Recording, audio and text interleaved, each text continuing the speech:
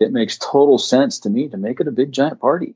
I mean, bring some consumers in, bring some Tim Ferriss kind of guys in to be speakers and inspire people and teach them about things that we have limited or no knowledge about. I mean, just make that thing a much bigger, broader event. Get the fly fishing guys together. Make that whole outdoor thing a giant festival twice a year. That was Rick Saez telling us how to make the Outdoor Retailer Show an amazing event. This is the Wet Fly Swing Fly Fishing Show, episode 122.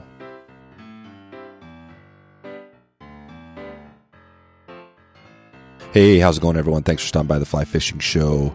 We've got a big giveaway going on to win a trip to Pyramid Lake, along with a bunch of great products and giveaways. Head over to wetflyswing.com/giveaway and enter to win the trip for a monster Lahontan cutthroat to one of the great destinations in the West. In today's episode, I talk with Rick Saez, who hosts the Outdoor Biz podcast. We hear Rick's background in the outdoor industry, working with Eagle Creek, Low Pro, Umpqua, and how he can help you start your own podcast if you want to get into it. Find out why the Teardrop Camper episode is the biggest one so far and what overlanding is all about. I still don't totally get it, but we dig into that a little bit. Lots of fun stuff on this one. So, without further ado, here's Rick Saez. How's it going, Rick? Good, man. Thanks for having me on. Yeah. Good to have you on here. We're going to chat a little bit here about the outdoor, obviously the outdoor biz, and everything right. you have going on. We've got lots of people, in the fly fishing space, obviously, that are listening to this show. But I think there's a lot of overlap, between what you have going and what we have going. And maybe I wanted to dig into all that. Before we get started, can you talk about how you first, how, I guess, give us a little brief outdoor background and then talk about how the Outdoor Biz podcast came to be? Yeah, so I've been in the outdoor industry for 20 plus years. Started out when I went to Southern California to work at an outdoor camp. I worked on weekends at Adventure 16, and that's where I first worked outdoor retail. And then from then just kind of, bounced around. I was a river guide for a few years and ended up going to the first, one of the early Reno outdoor shows, buying stuff for the river guide company, Kern River Tours, and then got connected to the guys that were bringing Montbell to the U.S. and became a rep. And then from there, it was just, Montbell and then Eagle Creek and then Dana Design. Had a stint with Umpqua. I worked for Umpqua Feather Merchants for a little over a year. Yeah, sales manager with those guys. Yeah. I was part of the crowd when we moved from Oregon to Colorado. So that was pretty fun. Oh, yeah. But yeah, been around for a long time. And then the last outdoor related brand I worked for was Low Pro, the camera bag company. I'm also a photographer, and they were going through some tough times, had some layoffs. I ended up getting laid off and thought, holy crap, what am I going to do now? Because I was north of 50 years old, getting laid off, and sort of stumbled on podcasting. I'd been listening to a bunch of podcasts, and I had gotten laid off, and I thought, what am I going to do? And I thought, one of my favorite podcasts is the Tim Ferriss Show. You probably listened to that. Yeah, I have. He's a great interviewer. Yep. Has great guests, great stories. And I thought, hell, I can do that with all my outdoor buddies.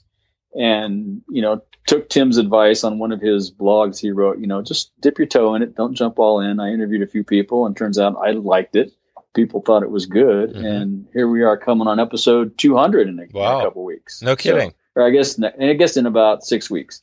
Episode 200. Yeah. So that's how I got into it. That's crazy. So 200 episodes. And I know I've looked and I've listened to some of them, and you've had a good diversity of backgrounds. What do you think on, when you look at your past guests, who they are? I mean, do you have a specific, are you always thinking of topics? Or are you thinking of your target customer? I mean, who do you think about when you choose who's on your show?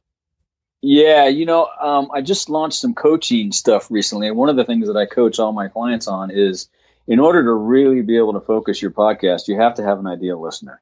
And that's who I always think of, my ideal listener. My ideal listener is a young person, either already in the outdoor industry or wants to get in the outdoor industry. And generally they're, working in the customer service department or working at a retail shop or something. And they walk by a rep presentation, or they walk by the boardroom if they're working for a brand, and they see the executives in there and they think, man, I want to sit at that table someday. Mm-hmm. And so that's who I always try to tailor my episodes to. And basically, I just ask all my guests about, how they got into the industry. I think that's always interesting to to find out how people got in, share their stories, and then, walk through their career and some things they've done, and maybe what inspired them to start their brand, or what inspired them to design that product, or whatever that is. And then at the end, I always ask for advice. What advice do you have for someone either in the biz or wanting to grow their career if they're already in the biz? And I just launched a book, the first 65 episodes of my podcast, and it's those guests and those pieces of advice for anyone wanting to get in the biz. And it ranges from, it can be very specific on, how to actually target your career, to very general topics on, just go for it. If you're passionate about it, go find something you like and go work with them and see how it goes. Yeah. So, yeah. What do you think is the best? So out of all those 65, what's the best or your favorite words of advice? I don't know that there's a best, but my favorite is always just go for it. I mean, I think if you're passionate about the outdoors and you love, whatever activity it is you're climbing or fishing or hiking, and you really want to make it a career, then go for it. Either find a brand or find a retailer, or if you have something that you want to design yourself, a product or a company, go for it. Just jump in with both feet. The industry is very welcoming and very helping, and you can reach out to people and they'll give you advice and give you help that you need or point you in the right direction. So just jump in, see what happens, and away you go. You never know. Yeah, no, I think, and I'm kind of that. I'm almost, I guess that's why I've listened to your podcast, because I'm probably kind of an ideal customer, or or a audience as well, because I'm kind of building something here. There's not a lot of revenue coming in necessarily, but I'm having a lot of fun, and I've got goals to get there. And I found that I think obviously networking, I guess maybe it goes without being said, but that's one thing that, man, getting out to those conferences and meeting people, and you never know where that next having a beer with somebody might turn into a business. That's right. Right, that sort of thing. That's right. Yeah. And go local too. I mean, a lot of times you just go to these events that the local fly shop has and hobnob with all the reps, I mean, you'll learn a ton just talking to those guys. Yeah. Exactly. Yeah, totally. Gosh, so that's great. So you got 100 or 200 episodes now, you're rolling along. And what's now for the next couple hundred? Are you going to change it up? Or are you going to just keep doing what you're doing? I think I'm going to keep doing what I'm doing. I've changed it up a little bit. I've broadened out my reach a bit, because I know so many people, not only in the core outdoor space, but working 10 years at Eagle Creek, I'm very connected to the adventure travel world. So I've had a few of those guys on, very connected to the fly space. As a matter of fact, I don't know when this episode is going to drop, but the first 4 episodes of January of this year are all fly fishing guys. Oh, wow. Johnny LeCoq from Fish Pond is on next week. Mark Bale from Farbank the week after that. Yeah. And then we have Tom Sadler from the Marine Fish Conservancy. And then wrap up the month with Brian Cheney from Corkers. So it's kind of a fly fishing month in January. Yeah, that's all. And I had Tom Sadler was on in a past episode. We had cool. Yeah, we had a great chat about all sorts of we even got into He's awesome. We even got into a little on politics, which we normally don't do too much of. Yeah, he's awesome. That's cool. Okay. Well, yeah. So it sounds like you're definitely, you've got some fly fishing stuff going on. If you think about, again, taking that person, say there's somebody listening here, they're a new guide, there's something like that. When they're getting, is there some sort of a roadmap or something somebody could take a look at out there, or some sort of a resource that somebody could say, I want to get into this. Obviously you can do the stuff we talked about, but is there anything short of that they can kind of take a step? Maybe there's online courses, right, are a big thing these days. It doesn't seem like the outdoor business. Do we have that? We don't yet, but I'm working on one. Oh, really? Yeah. Obviously, I'll make a shameless plug here. You can go to my website, ricksaez.com, and on the menu there's a podcast cheat sheet. You can download that. It's got the 10 steps to creating a podcast. Yep. You can go to the Podcaster's Workshop, which is the page where I advertise all the programs that I offer. One is it's like a 10-week course that I really get into the details of that podcast cheat sheet. And at the end of 10 weeks, you'll have a nice, shiny new podcast. There's another one where you can just schedule 30 minutes with me and brainstorm, a podcast, what it takes to do a podcast, what your ideas are. That's a freebie. We can sit down for 30 minutes and clarify what a podcast can do for you. Or it's amazing to me how many retailers and businesses have yet to jump onto podcasting in the outdoor space, because it's really a new way to attract and engage customers. And then, if you dial up your e-commerce situation right, you can sell where you sleep. So I think that's an opportunity too. But yeah, and there's a bunch of people out there teaching right now, which is kind of why I launched it. Because I want to focus on specifically helping outdoor and adventure businesses get into this medium. It's still a young medium. It's not too late to get in. It can go a lot of different ways. And I think in the outdoor adventure space, we can do a lot of different things with a podcast. You can inform people, you can educate people, you can inspire them, you can sell them. I mean, there's so many opportunities, and so many people love to give of their time, whether it's sharing stories like the interview thing that I do. Everybody's got a story to tell. Yep. So I just do that, but you can go a million different ways. So yeah. That's cool. Are you, and on that track, I mean, you're kind of doing a solo show. Have you ever looked into the podcasting networks, starting your own or joining one, or thought about any of that? That seems to be something that you're hearing more about. Yeah, I've been contacted by a couple of those folks, but I'm kind of steering clear of them. I think probably because I want to maintain, control of my brand, so to speak. I want to be able to do what I want to do, and target it for my specific brand. A couple of the guys that have reached out to me have been a little bit broader than my niche. And I think that's one of the other things. You've probably found this with your show. The more narrow you can go on your niche, I think the more success you'll have. Yeah. If you go too broad, you'll mean nothing to nobody. Yep. Right. So if you really focus on that ideal listener, and I was coaching somebody yesterday, talking to him about it. I said, you really got to get down to that person. What kind of shoes do they wear? I mean, what's their commute to work? What's their family life like? What do they aspire to be when they grow up, so to speak? I mean, really get into the details, because it's amazing. I'll be talking to somebody on an interview, and we'll be kind of headed down some path, and I'm kind of thinking, okay, where am I going to go? And I just, for some reason, my mind clicks onto this vision of my ideal listener, and I rein it right back in. So It's amazing when you create that persona, how much it helps you in ways you can't even imagine. Yeah, for sure. Yeah. What do you think is what do you think is the biggest struggle out there to becoming a successful, or even starting a brand in the outdoor business? Is there, do you hear something commonly out there from people, or, you've seen a lot of success stories, right? Yeah. I've worked with some great brands. We brought Montbell to the U.S. back in the late 80s, and that was a pretty fun project. I don't know what I think. It's probably in the outdoor space right now, there's a lot of competition.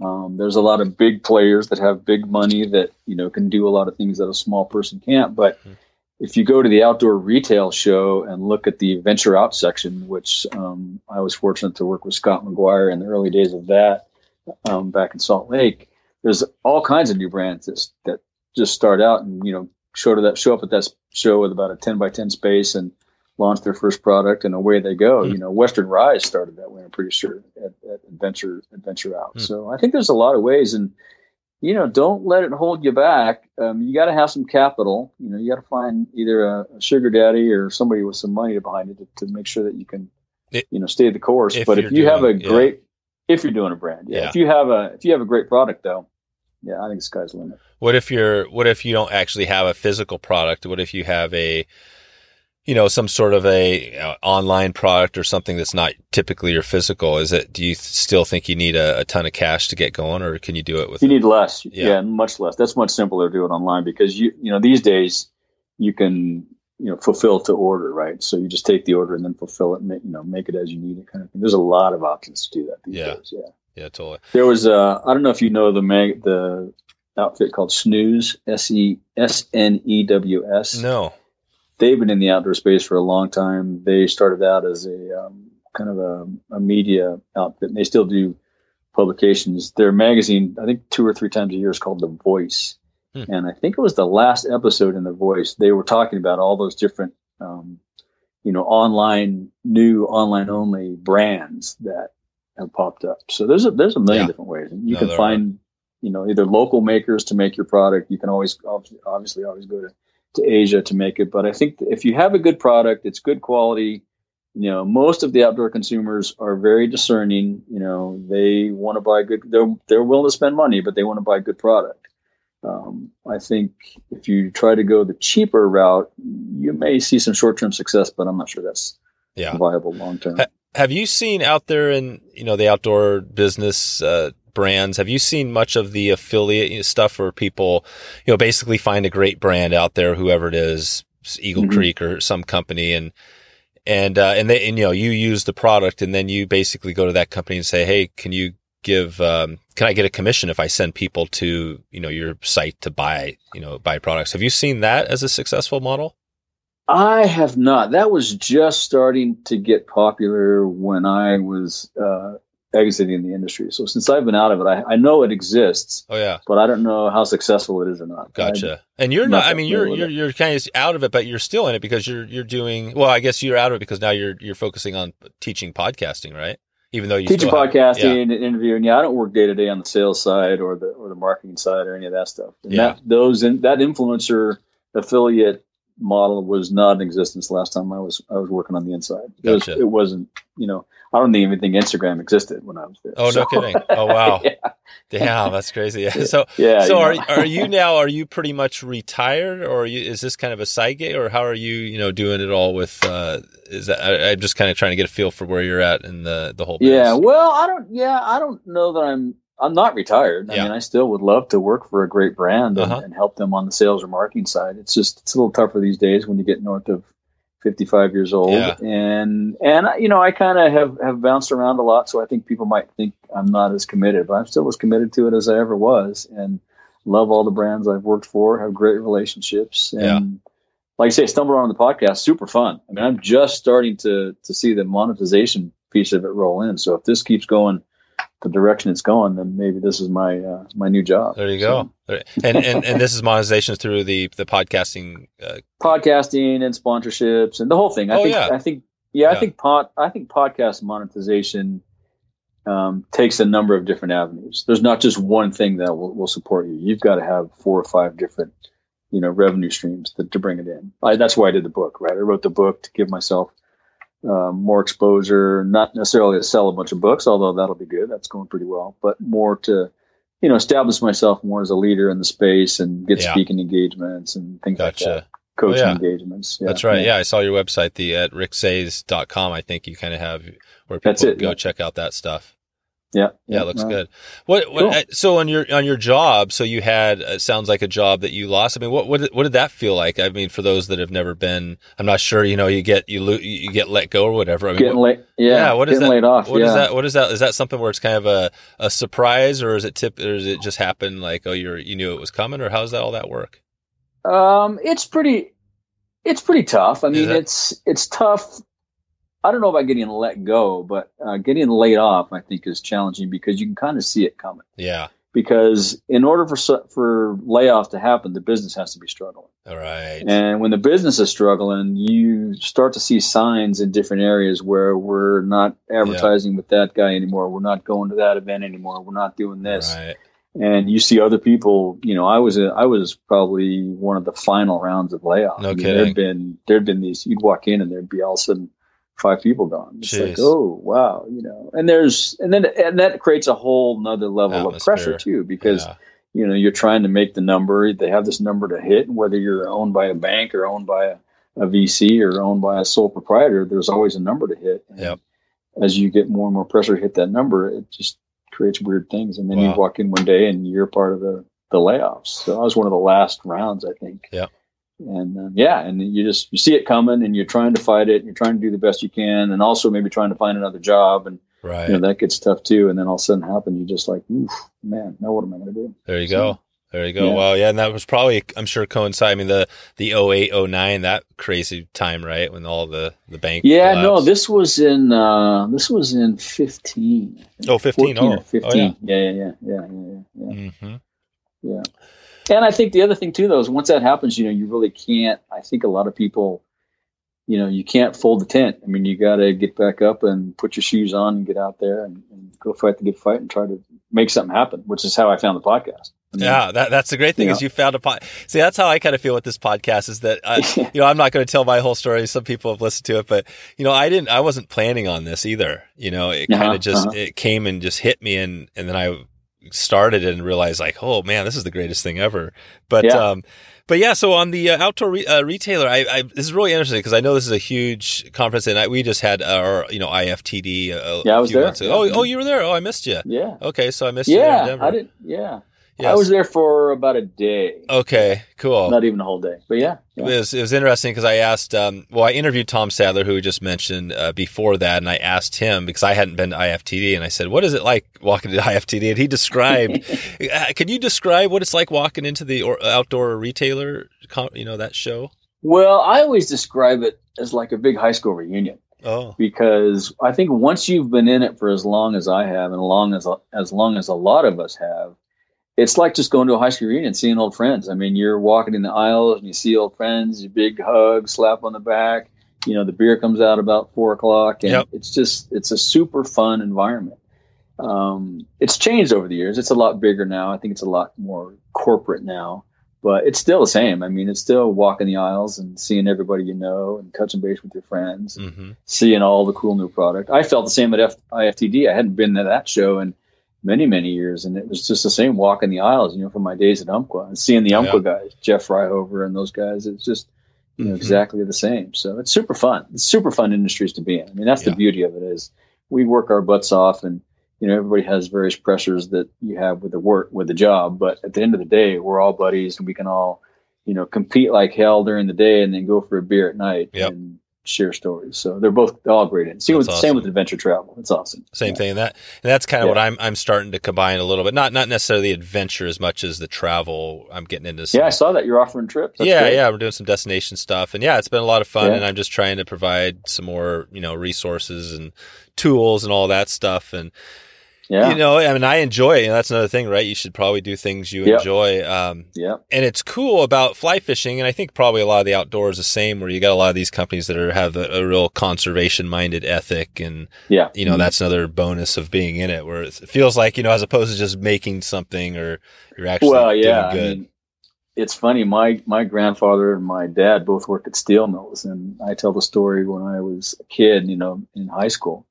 They said, yeah, we'll get you a job at the mill. It's really good, benefits, blah, blah, blah, blah, blah. And they took me out there for a tour one day, and we were home having dinner that night, sitting around the table. And they said, so what'd you think? And I looked at both of them, and I said, there isn't enough money in the world that would make me work out there. No kidding. It was just, well, this was in Southern California, Fontana, California, hot, dirty. Wow. And, damn. And, my grandfather got me into the outdoors, and I was just jonesing to do something there. And ended up stumbling on an outdoor degree. Got both my degrees in outdoor rec, and here it is, 25 plus years later. It's awesome. So it's a great space to be in. Yeah, totally. So you have a degree. What's the and obviously you mentioned you're fishing. What is your home? Do you have a home? I know you're in California. Do you have a home water that you fish? Yeah, I live in Bishop, California. So I live in the Eastern Sierra, and there is tons of home water here. Yeah, you got it all. The lakes. We got the Owens River. I can be in the Owens River in about 5 minutes, and that flows all the way down from the Mammoth area down below Bishop. So there's some great fishing there. Hawk Creek is one of the, used to be the master's degree of fly fishing around here. It was really tough because it gets so much pressure, and the fish are just so picky. And that's a good spot. Yeah, there's so many places around here. It's awesome. Are you more of a dry fly, do it all, nymph, or do you kind of? Yeah, that's it. Yeah. You got to do it all. If you want to catch fish, you got to do it all. That's right. That's cool. Okay. So and I was kind of getting back to this thing, thinking about this kind of a plan. I'm just trying to, think of that person that's, like you said, they're kind of, doing some odd jobs and they want to get into it. Anything else? Are there any other resources out there that, folks, I mean, I think of some online business type stuff, but, if somebody wanted to jump into it and take it to the next step, what would you recommend? Are there other resources people of that would be good to connect with? To get into the outdoor industry? Yeah. Well, one of the things that I would do and recommend to folks do is to go get a job at retail. Oh, yeah. Because I think retail, you learn so much about the product, so much about what makes the customer buy or not buy the product. It's really where the rubber meets the road. And, find a job at a retailer, work weekends if you have to, if you got a second job, whatever. But get into the retail side of it, because I think you learn a ton about the whole industry that way. And then the reps come through and give clinics and whatnot. So I think that's a good place to start. Or if you, for whatever reason don't want to do that, if you happen to be near a brand, go talk to a brand and see if you can shadow somebody on a job, right? Yeah. I mean, say you want to work, I just want to shadow the customer service guys, or, I want to be a designer. I want to be on the product side, and I want to shadow a product manager or something like that. Just go shadow somebody. I think there's a lot of unique ways to get in. You may have to get creative and tell somebody you'll work for free for a little bit to prove yourself. But yep. I think there's a lot of ways to get in. Yeah. No, that's degrees are one way. That's traditional, but just go apply to brands you like, apply to companies you like, and be willing to start at the bottom. When I was at Eagle Creek, I started out as a customer service manager.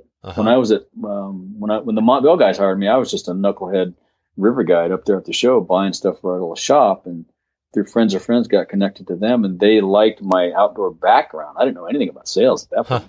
And they hired me as their California sales rep, and the guy put me through some sales training, and I became a sales rep. No kidding. Which was awesome. And then from there, worked my way up into, a little bit of sales management, customer service management, and then ended up back in San Diego at Eagle Creek, and I started there as customer service manager and left as director of sales. So don't be afraid to start at the bottom. Yep.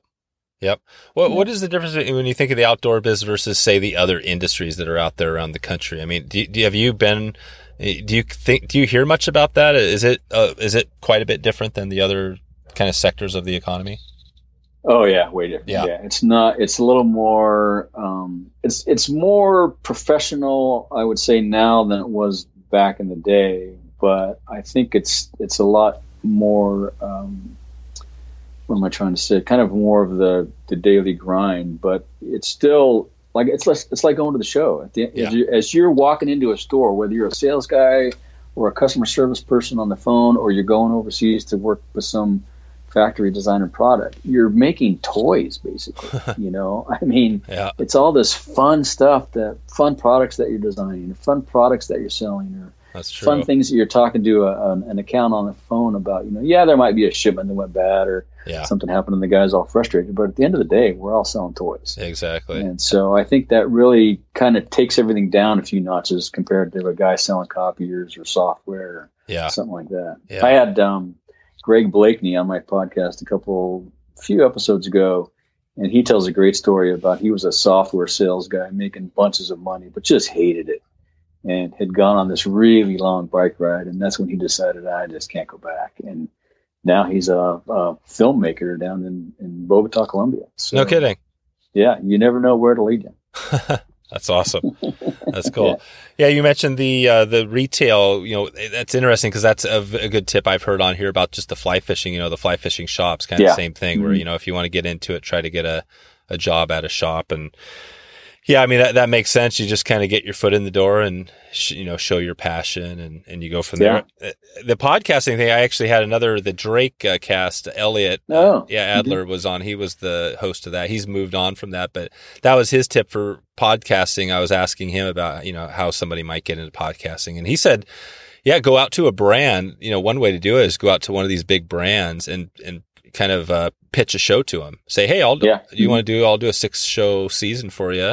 And that's a good way to get your foot in the door. And who knows, maybe it grows into something, or maybe it doesn't, but at least, you're kind of look doing at, I don't know if you listen to the Wild Ideas Worth Living podcast. I've heard a little bit, Shelby Stanger. She created that podcast and then pitched it to REI, or I forget how REI got involved, but somehow REI was the main sponsor for it. And now she has since, I think, sold it to REI. She's still the podcaster, the talent on the show, but I think REI now owns it. Yeah. That's amazing. So, you never know where it's going to go. Jeez, that's cool. Well, let's just look. I mean, I had a few more things I wanted to dig into. One of them, that I check on a lot here is it's usually focused around fly fishing, but we kind of call it the 222, top 2 tips, top 2 resources. Well, usually we do top 2 flies. So I don't know. Are you comfortable? Do you want to throw out a couple? I can do that. Yeah, I can do that. Yeah. Let's do it. Let's think of your home river. And you mentioned, I think, what was the bigger one there? The Owens River? Yeah. Is there I guess we don't have to say a specific river, but is there a couple of flies that are kind of your go-tos if you had to pick one or two? You can pretty much catch flies on the Owens nymphing with a pheasant tail. Yeah. And then if you put you do the dropper thing, put a pheasant tail on the bottom and then put a giant caddis or a rubber leg stimulator or something there on the top, you'll catch flies. Yeah. I mean, you catch You fish. catch some fish. Yeah. Those are definitely good standbys. And as far as tips, I mean, I guess, we don't necessarily have to say a fly fishing tip, but is there a general, I mean, would you rather keep it on the fly fishing tip, or would you rather That's talk up about? to you. Yeah, it's your show. We can do fly fish. Yeah, I can hang with that, I think. Give me a couple of fly fishing tips. And this could be, think of it could be a beginner, it could be anyway. What would be a couple of tips you would give to somebody, new to it? Well, one tip that I always give to people is wherever you're going, home water, or if you're on some trip or something, go to the local fly shop and see what's going on. Yeah. Because those guys have the local knowledge. And a good buddy of mine say this all the time. There's nothing like local knowledge. I don't care if you're going to take photographs, go fly fishing, go hiking, go climbing. Local knowledge is invaluable. So stop by the local fly shop. See what's going on at the river or the stream or the lake. Maybe the water came up last week because around here the water fluctuates sometimes in certain areas because they, release water. It's controlled. Mm-hmm. But just see what's happening. Maybe the water's temperatures are up, the water temperatures are down, whatever reason. Just go talk to the local guides and local guides at the shop, and they'll put you on the right stuff. And then the other thing is when you get out there, be patient and try a lot of things. I mean, they may have told you to put a stimulator and a pheasant tail on there, but it's not working. So try something else, put a big caddis fly in a hare's ear, or who knows what it is, Yep. Just keep trying and trying because mixing it up, move your fly up and down, take it lower, take it higher, put more weight on there. That's all kinds of things. That's a great, sounds like we've, Kelly Gallup I always think of him as because it was a crazy epic long show. And he said something, I can't remember exactly, but he said he pretty much changes his flies every few minutes. And he's more of a streamer guy, but he's just constantly changing. If you're not catching fish, exactly. Yeah, and I think a lot of people, I didn't even really think that much, like that. But I mean, it makes sense that if it's not working and the fish are there, then sure, keep switching it up. That's good. Yeah, and it could be the same fly, just different size. Exactly. I mean, just keep trying whatever it is. Yeah. And what about a couple of resources? Do you have any fly fishing resources that you're kind of your go-tos or anything you'd recommend? Ooh, boy, that's a tough one. Resources. And it could be, I could be talking a magazine, book, video, I think of, in our space, obviously I'm a podcaster, so I always think of the podcast, but I don't know, anything come to mind, just the stuff that, how have you learned the fly fishing? Well, with guides, I think one of the resources I would mention is a guide. A lot of times, when I go to a new area, the first thing I'll do, using your buddy and I, we'll hire a guide the first day. Yep. And it's invaluable spending the day with the guide. You learn about, the water, where to put your fly in the water column and what flies and so many things, unique to that river. So I think a local guide is a good thing to use. Yep. And then online, there's so many resources online. If you're planning a trip, like if you're going to come over here, just go online and see what all the resources are online from the local shops to, other brands that talk about, having been here. There's so much online. So I would say online and local guides. Yeah, definitely. Resources I would use. Yeah. And that answer, as far as the guy I can't remember who it was, but I had somebody that basically said the same thing. That's the funny thing is if you go with guides, you don't need a whole bunch of resources because they're true. teaching you everything. I tell you, I went with a buddy and I rented a motorhome and drove down the Kenai Peninsula. Oh, wow. Gonna, salmon fish. We were all, time of year was right. We had the motorhome. We had ice chests. We were planning on coming back with bunches of salmon, and went out the first day and caught nothing. And so then went the second day with our guide and caught one. And the guide was talking about the bloat, or I forget what was going on, but part of it was we weren't catching trout because the trout were all full, declaimed from the eggs, the salmon eggs that they were eating from the pinks. Yep. And the silvers weren't there yet. So we just, we caught that one salmon that whole week. No kidding. We were so frustrated. So sometimes even a guide can't put you on fish if the fish, like a salmon run. If the fish aren't there, nothing the guy can do about that. No. But it's just interesting. So, you never know what you're going to run into. Yeah. Well, it's fishing at the end of the day. And that's right. That's the interesting thing about this steelhead. We've got this trip coming up next month, and it's steelhead. These people. I think. Oh man, that's one of the That's one things guides do well is they basically balance expectations for clients. Letting them know that you might stand out here all day and not touch a fish, and that's how it goes. it's tough. Yeah, when I first started the Umpco, we were on the North Umpqua there, and I went out steelheading a couple times, and nothing. I mean, part of it was I didn't know what I was doing. Oh yeah, it was still. Yeah, no, the North. It's really hard. Really hard. The North is. I have another people. I won't tell the story here, but yeah, I had a great story on the North. I haven't fished it a lot, but had a good trip up there after interviewing Frank Moore, who's kind of the classic. He is, yeah. The classic. The professor. Yeah, exactly. Yeah. But hey, so let's jump a couple more things before we jump into kind of the rapid fire and we kind of bust out of here. You know, as far as the companies, I'm not sure how many companies you've worked with over the years, but do you have one that's kind of, I don't know if it's a favorite or just maybe your favorite job or something, anything stick out over all the years? Oh gosh, yeah, probably my favorite was Eagle Creek, just because I was there so long and I got to work through so many different parts of that business, right? Starting out in customer service and then working my way up through operations. I remember back in the day, this is when all the pick tickets were printed by hand, and I had to physically sort them and carry them out to the warehouse, and interacting with all those folks, and then moving on up to the sales guy, the lead sales guy, and traveling all around the country and world, really, and meeting some great reps and great retailers and stuff. So that was probably the funnest job, and just a fun group of people. I mean, we still refer to everybody as the Creekers, the old Creekers. Oh, really? So was it a small company then, and is it just a huge company now, or do you know that whole story? Yeah, it was probably 20 to 25 million in revenue when I was there, and we grew it to almost 50. Yeah. Maybe just shy of 50. So that was pretty significant growth. What year was that when you were there? I went there in 1991 and left in 2001. Oh, cool. So you're there in the time. It's funny because I have an Eagle Creek backpack, and it's so cool because I got it in, I want to say 97 when I was in college, and I still have it. It's my hunting pack. And I've been all these years, after about 10 years, I kind of kept trying to find another pack. I was like, this thing's old. But I still love that Eagle Creek pack all these years. I still use it. It's great stuff.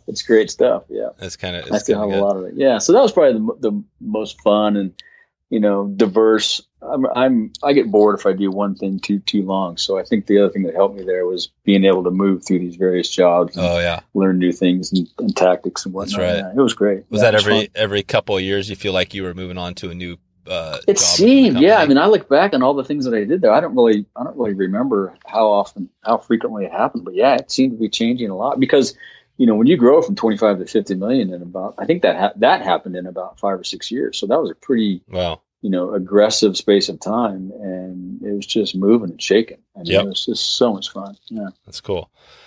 And what about, so you mentioned the trip up to Alaska. Is that kind of, if you think of one trip that you've done or maybe a trip that you want to do you have anything out there that's kind of a big bucket list trip that you've either done or planning on doing in the fly, if you're thinking fly fishing, I guess?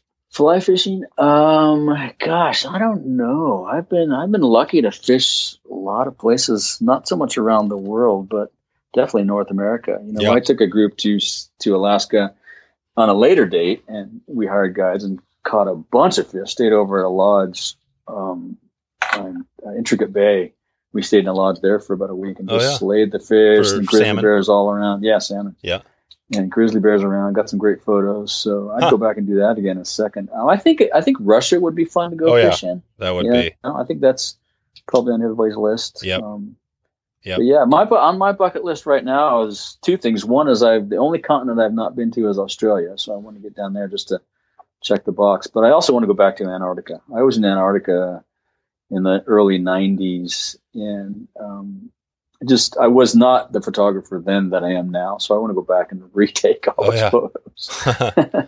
Yeah. What do you use? Yeah, that was fun. What's your camera of choice? Well, I'm a Nikon guy, but I'm just in the middle of switching over to Sony. So no kidding. A little smaller, and it's just a smaller footprint, and but all digital. Yeah, all digital. What's your? Do you know your most popular episode that you've had so far?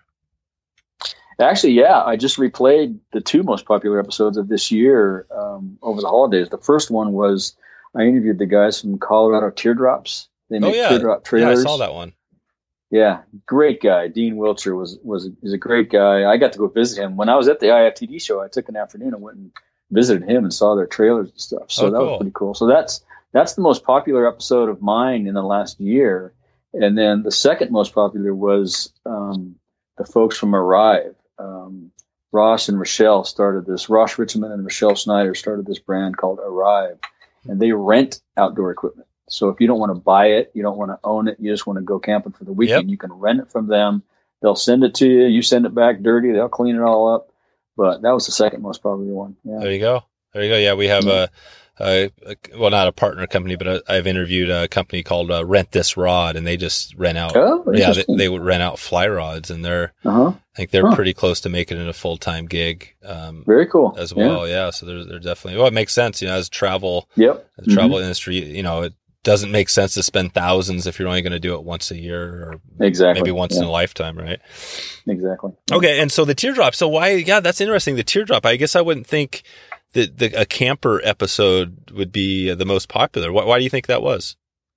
Well, I think this overlanding thing is becoming very, very popular, right? People are, as the outdoor recreators age, all of us get older, sleep on the ground is not as comfortable or fun as it was when I was 18. I can still do it, but you'd rather go to a lodge. I wake up a little more stiff and sore. So if I can have a nice, big mattress, foam mattress in a teardrop, that's very appealing to me. And whether it's a teardrop or a camper van or whatever, these Sprinter vans, whatever it is, I think it's become very, very popular. Well, so, what is this? These are pretty cool topics I'm thinking here now. The overlanding. I mean, I love. I'm not going to get into all this stuff that I've done, but I've had a couple of like outdoor companies in the past before I got into fly fishing and stuff. But cool. But I've done everything, right? I mean, I've kind of not been a master of, but tried it all. And like me, I've done that. Yeah, you've done. We're kind of the same. So overlanding is one of those things where I don't quite.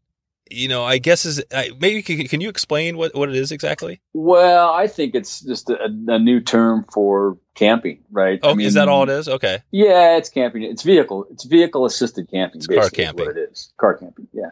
But with some of these new rigs that these guys have, they can go off road. They can go virtually anywhere. You know, so I think that's where the overlanding term comes in. It sounds a little more wild, if you call it overlanding rather than car camping, right? Here's the one thing I'll have to get a guest on. I'll probably get some hate mail. Well, and any overlanding guy listening now is going to be pissed at me for saying that, but yeah, exactly. It's not car camping. Come on. It's car camping. No, and I probably get some hate mail for this too, but I see these overlay. I guess it's overlay, right? They have these pop-up tents on top of the cars. Mm-hmm. Yeah. And I mean, I see that makes sense. Obviously, if you're camping on rock, right, where you can't set up a tent and stuff like that. But other than that, it just seems like for me, I would rather just throw a tent in the back, have less stuff on top of my car, maybe even, what I mean? It just seems like I wonder. No, I'm with it. Yeah, I have a good buddy of mine who runs the Adventure Portal, Andy and Lori Palmer. And they have the adventureportal.com is a great resource for all these things overlanding, car camping, cool rooftop tents and all this stuff, stoves and heaters and all that and whatnot. They do a great job. And I hang out with them about once or twice a year up here in the Sierra, and they have all that stuff when they come up. They have all that stuff in the gear, and I just roll up in my Subaru and sleep in the back of my Subaru and throw my bag on the ground.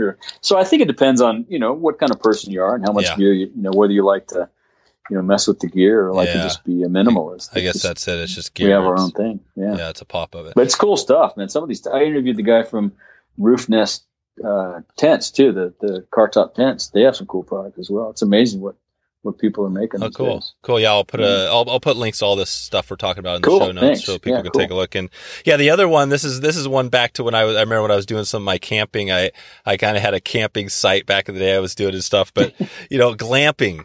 So glamping is this other thing. So now what is glamping exactly if you had to describe it? Well, I think glamping is even a notch above overlanding and I think it's partially driven by someone else sets up your camp and you just show up and do your thing for the weekend and leave, and they tear it down and clean it up and put it away. Yep. I think, it gets more, the higher end it goes, the more glamping focused, I guess. Yeah. You rent an Airstream versus just a teardrop. Right. That's what it is. Yeah, it'd be just like, I guess, similar to going to a lodge or a river lodge. That's pretty much glamping as well. They're setting your stuff up. You fly in. Yeah. Okay. Yeah. Cool. And all right. Good. Yeah. Those are all interesting topics. It seems like again, you start talking about this gear, and that's what's fun. I mean, I think most people that are into the outdoors.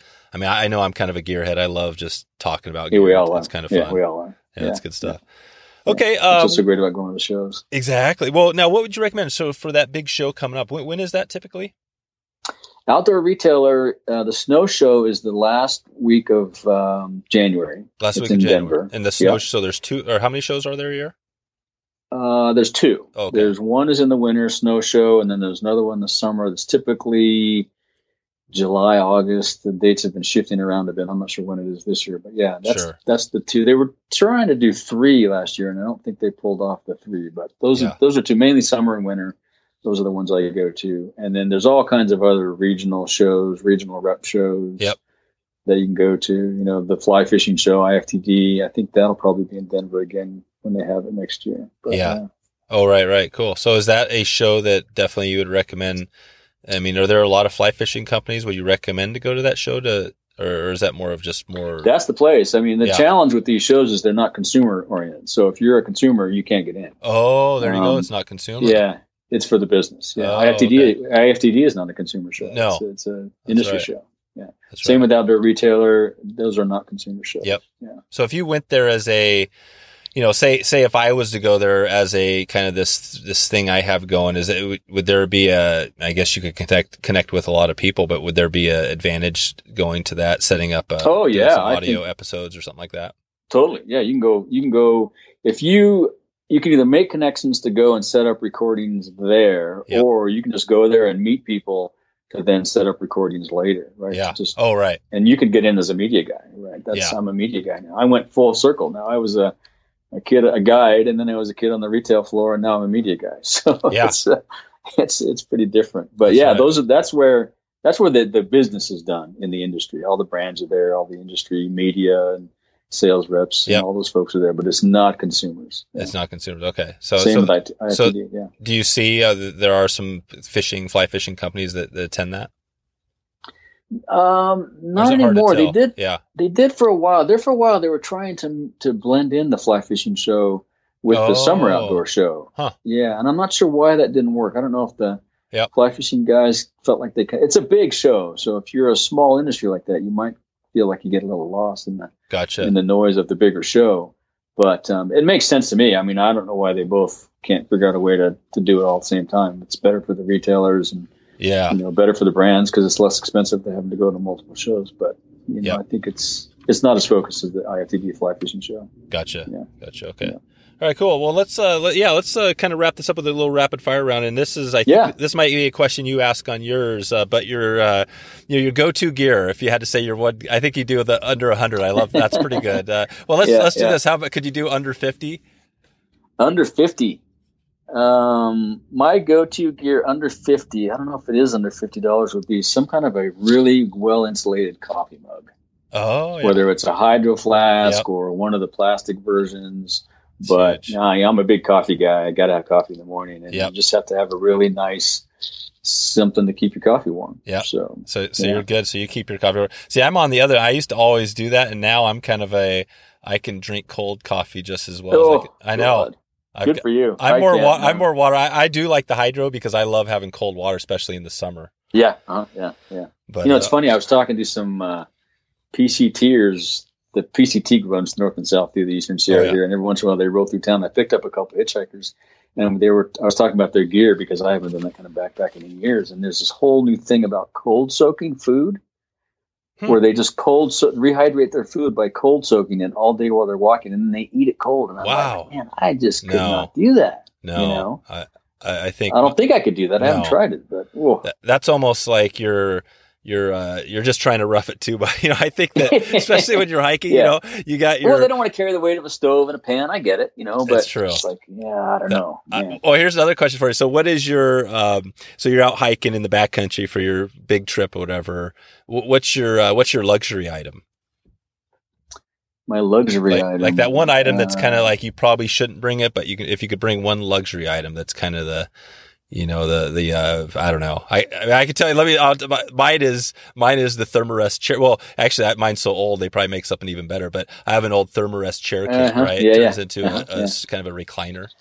Yeah, I have one of those. There'll probably be that, or maybe I have a really cool tiny Montbell inflatable pillow. A bunch of different people make inflatable pillows now, but I remember when I first brought a pillow, people were like, "What? Just stuff your clothes in your stuff sack from your sleeping bag and use that." Exactly. I'm like, "Nope, I've got my pillow." No, you got your pillow. So there you go. Yeah, that's full on a luxury item. That's it. Okay. Yeah.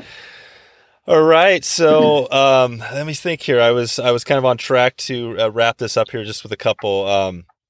Okay, here's one that I'm not sure if you could finish this sentence. This is a question I've used occasionally in the fly fishing space, but if you had to finish this sentence, the outdoor industry needs blank.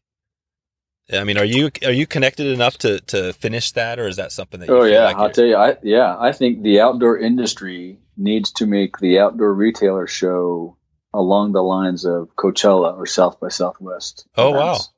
Wow. Yeah. Which would mean, what does that mean?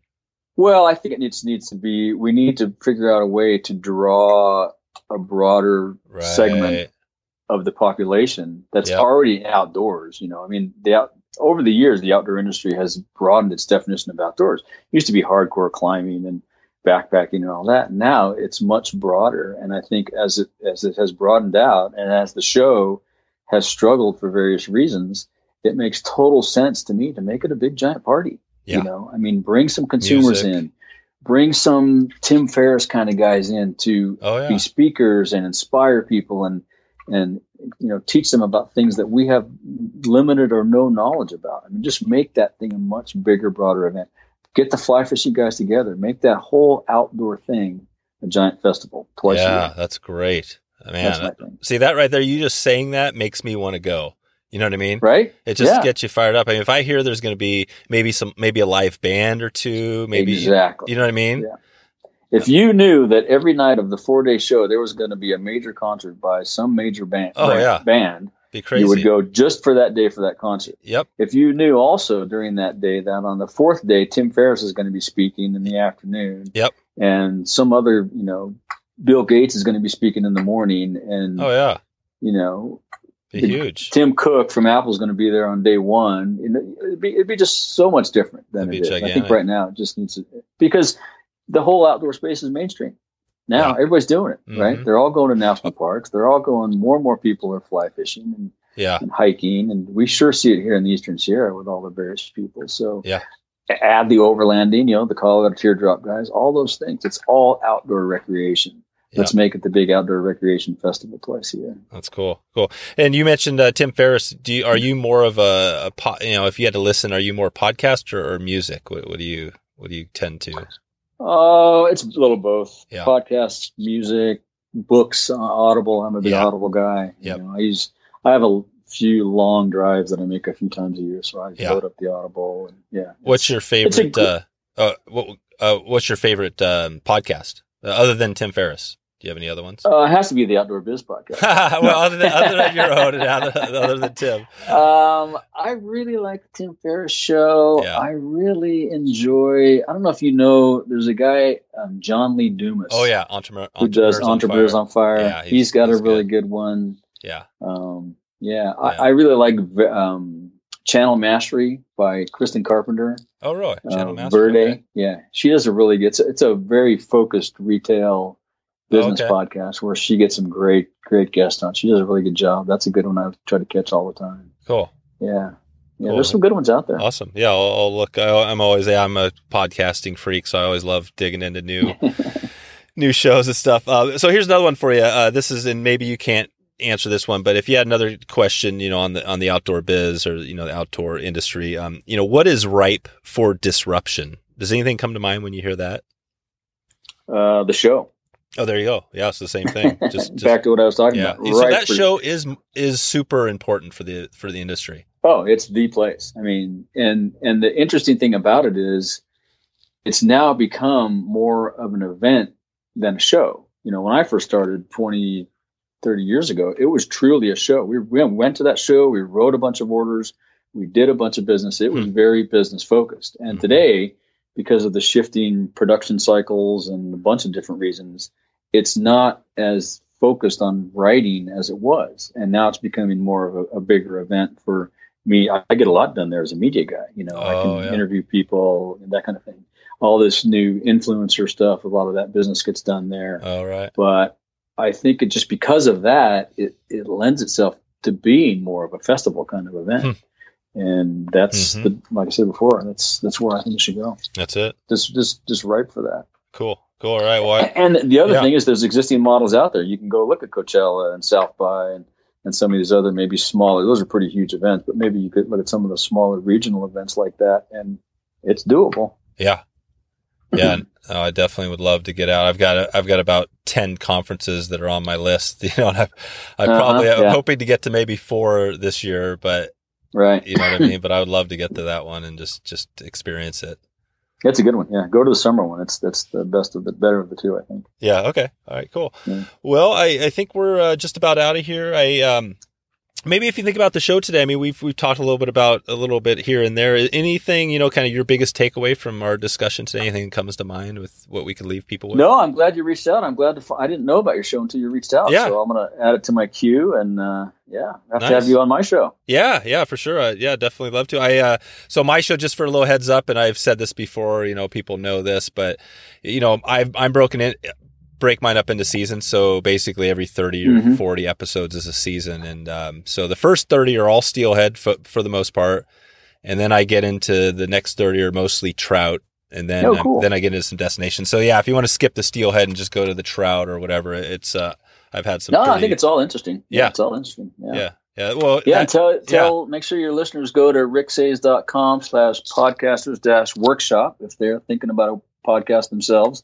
Love to help them out. If it's just a 30-minute free convo, let's do that and see what you're thinking. That'd be fun. Cool. I'll definitely put a link to that. And then before we let you get out here, just in the next, 12 months, or I guess 6-12 months, anything new we can expect to you? Or are you just going to keep doing more of the same good stuff? Well, the Outdoor Biz podcast is still rolling along. We'll have new guests and, I think the biggest new thing on that side of the world is the whole coaching thing. We're also offering a little destination workshop over in Croatia. I have a good friend of mine who runs the Adriatic Academy over in Croatia. So we have 2 dates in May to come and do some adventuring in Croatia and spend 8 days working on your podcast. And you'll come in and get a little fun and adventure and go home with a nice shiny new podcast. So that's on the website too. You can find that. Yeah, super fun. And then I am doing another project. I just started down this road about a month ago, another new podcast. So can't quite talk much about that yet, but keep your ears tuned. There'll be something new coming along. I'm going to do a pilot program and see how that goes. And then I think it's got a lot of opportunity. More of a mainstream thing. It's not tied so much to the outdoors, more mainstream. Gotcha. Yeah, something completely different. That's cool. And I'll just throw this out. You got me thinking on podcasts. I just was recently listening to a new one, the Clone Yourself podcast. It's about if you want to it's Sam Caber. Yeah, Sam. Yeah. Do you know Sam? Yep, I know Sam. Yep, I met Sam at a mastermind event in Vegas about a month ago. We have a mutual friend, Travis Chappell, who does a podcast about building your networking and all that stuff. And he launched a mastermind group, and we all went over there and got to hang out with a bunch of major podcast guys. I don't know if you know Steve Sims. Have you read the book Blue Fishing? Oh, yeah, Steve Sims, of course. Great book. Yeah, he was there, so it was really fun. Steve Sims, that guy. I love that guy. Oh, he's a great guy, yeah. So it was fun to hang out with those guys, and I met Sam there. And I actually hired my first VA about a month and a half ago. Oh, no kidding. To do all my social media stuff. How's that been It wasn't going? my first, but actually, I just paused it this week because I'm going to reevaluate social media and how I'm going to tackle it. But it worked great. She was awesome. Did you use Free Up? Yep, exactly. Free Up. Yeah, Free Up. Yeah. So you went over to a mastermind with the clone is Sam. Sam, yeah. And Steve. And so you were part of a mastermind group with those guys? I was in the audience, yeah. Steve was part of one of the presenters. Travis Chappell from Build Your Network put it on. Yeah. Steve Sims was one of the presenters. Michael O'Neill was another guy there. He's got the Solopreneur Hour show. I think he was like the MC of the whole thing. Oh, okay. Yeah, there were some great presenters. It was about a 3-day event, I think. Cool. And super fun just to learn from some guys that are on – way bigger than I'll ever do. They're doing well, yeah, for sure. You get little tips and tricks and things that you can use, Yeah, that's awesome. You just kind of got me thinking that's, Yeah, Steve and Sam. I mean, I'm just on the cusp of getting a VA to help with all that stuff. Maybe the podcast. Cool. Do you do all your own podcast editing and the whole thing, or do you have? I still do. Yeah. I've been pretty lucky though. I've been having my shows don't need a lot of editing for whatever reason. It's just like a conversation, and I kind of let it flow. So I've been pretty fortunate. So I do all that, but the social media thing was getting away from me, and I hired a VA. She did a great job. I'm just reevaluating what I'm going to do. I'm not sure. Yeah. Posting all that many times on all those channels is valuable. And how do you get your ROI? How do you determine what that is? Exactly. And all that? Right. Yeah. But I have also used VAs before. A lot of my graphics, I'm working with a woman in Egypt who I found on Fiverr. She does a great job. She was on Fiverr. So yep. Yeah, VAs are awesome. Sam's got a great training too. His first 10 episodes on that whole how to hire a VA thing. Oh man, it's amazing. I just really good. I just used it for sure. Cool, man. Well, this has been a lot of fun. I'll good chatting with you. Yeah, I'll put links out to your website and everything we talked about. And until we connect again, let's just keep in touch, and we'll look forward to keeping listen to your podcast and move forward from there. Same. Yeah. If I can help you in any way, reach out. All right. Hey, thanks a lot, Rick. All right. Thank you. Take it easy. See ya. Bye. Bye. So there you go. If you want to find all the show notes, all the links we covered, just go to wetflyswing.com/122. A quick reminder for the big Pyramid Lake giveaway. Head over to wetflyswing.com/giveaway. That's GIVEAWAY to enter the trip and head out with yours truly on a chance at a record giant crazy-sized Lahontan cutthroat trout. This is pretty cool. If you haven't heard about Lahontan cutthroat trout, they're a unique species out in that part of California, Nevada, Oregon. And in this Pyramid Lake area, they get to a gigantic size because of the lake, the size of the lake, the food, and things like that. And lots of interesting stuff, including fishing off a ladder. So yeah, you should check it out. Just head over to that giveaway, or just reach out to me and send me an email if you want to hear more. That's dave@wetflyswing.com. Thanks again for stopping by. Check out the show today. I'm looking forward to catching up to you soon. I hope to maybe see you on line or on the river. Thanks for listening to the Wet Fly Swing Fly Fishing Show. For notes and links from this episode, visit wetflyswing.com. And if you found this episode helpful, please subscribe and leave a review on iTunes.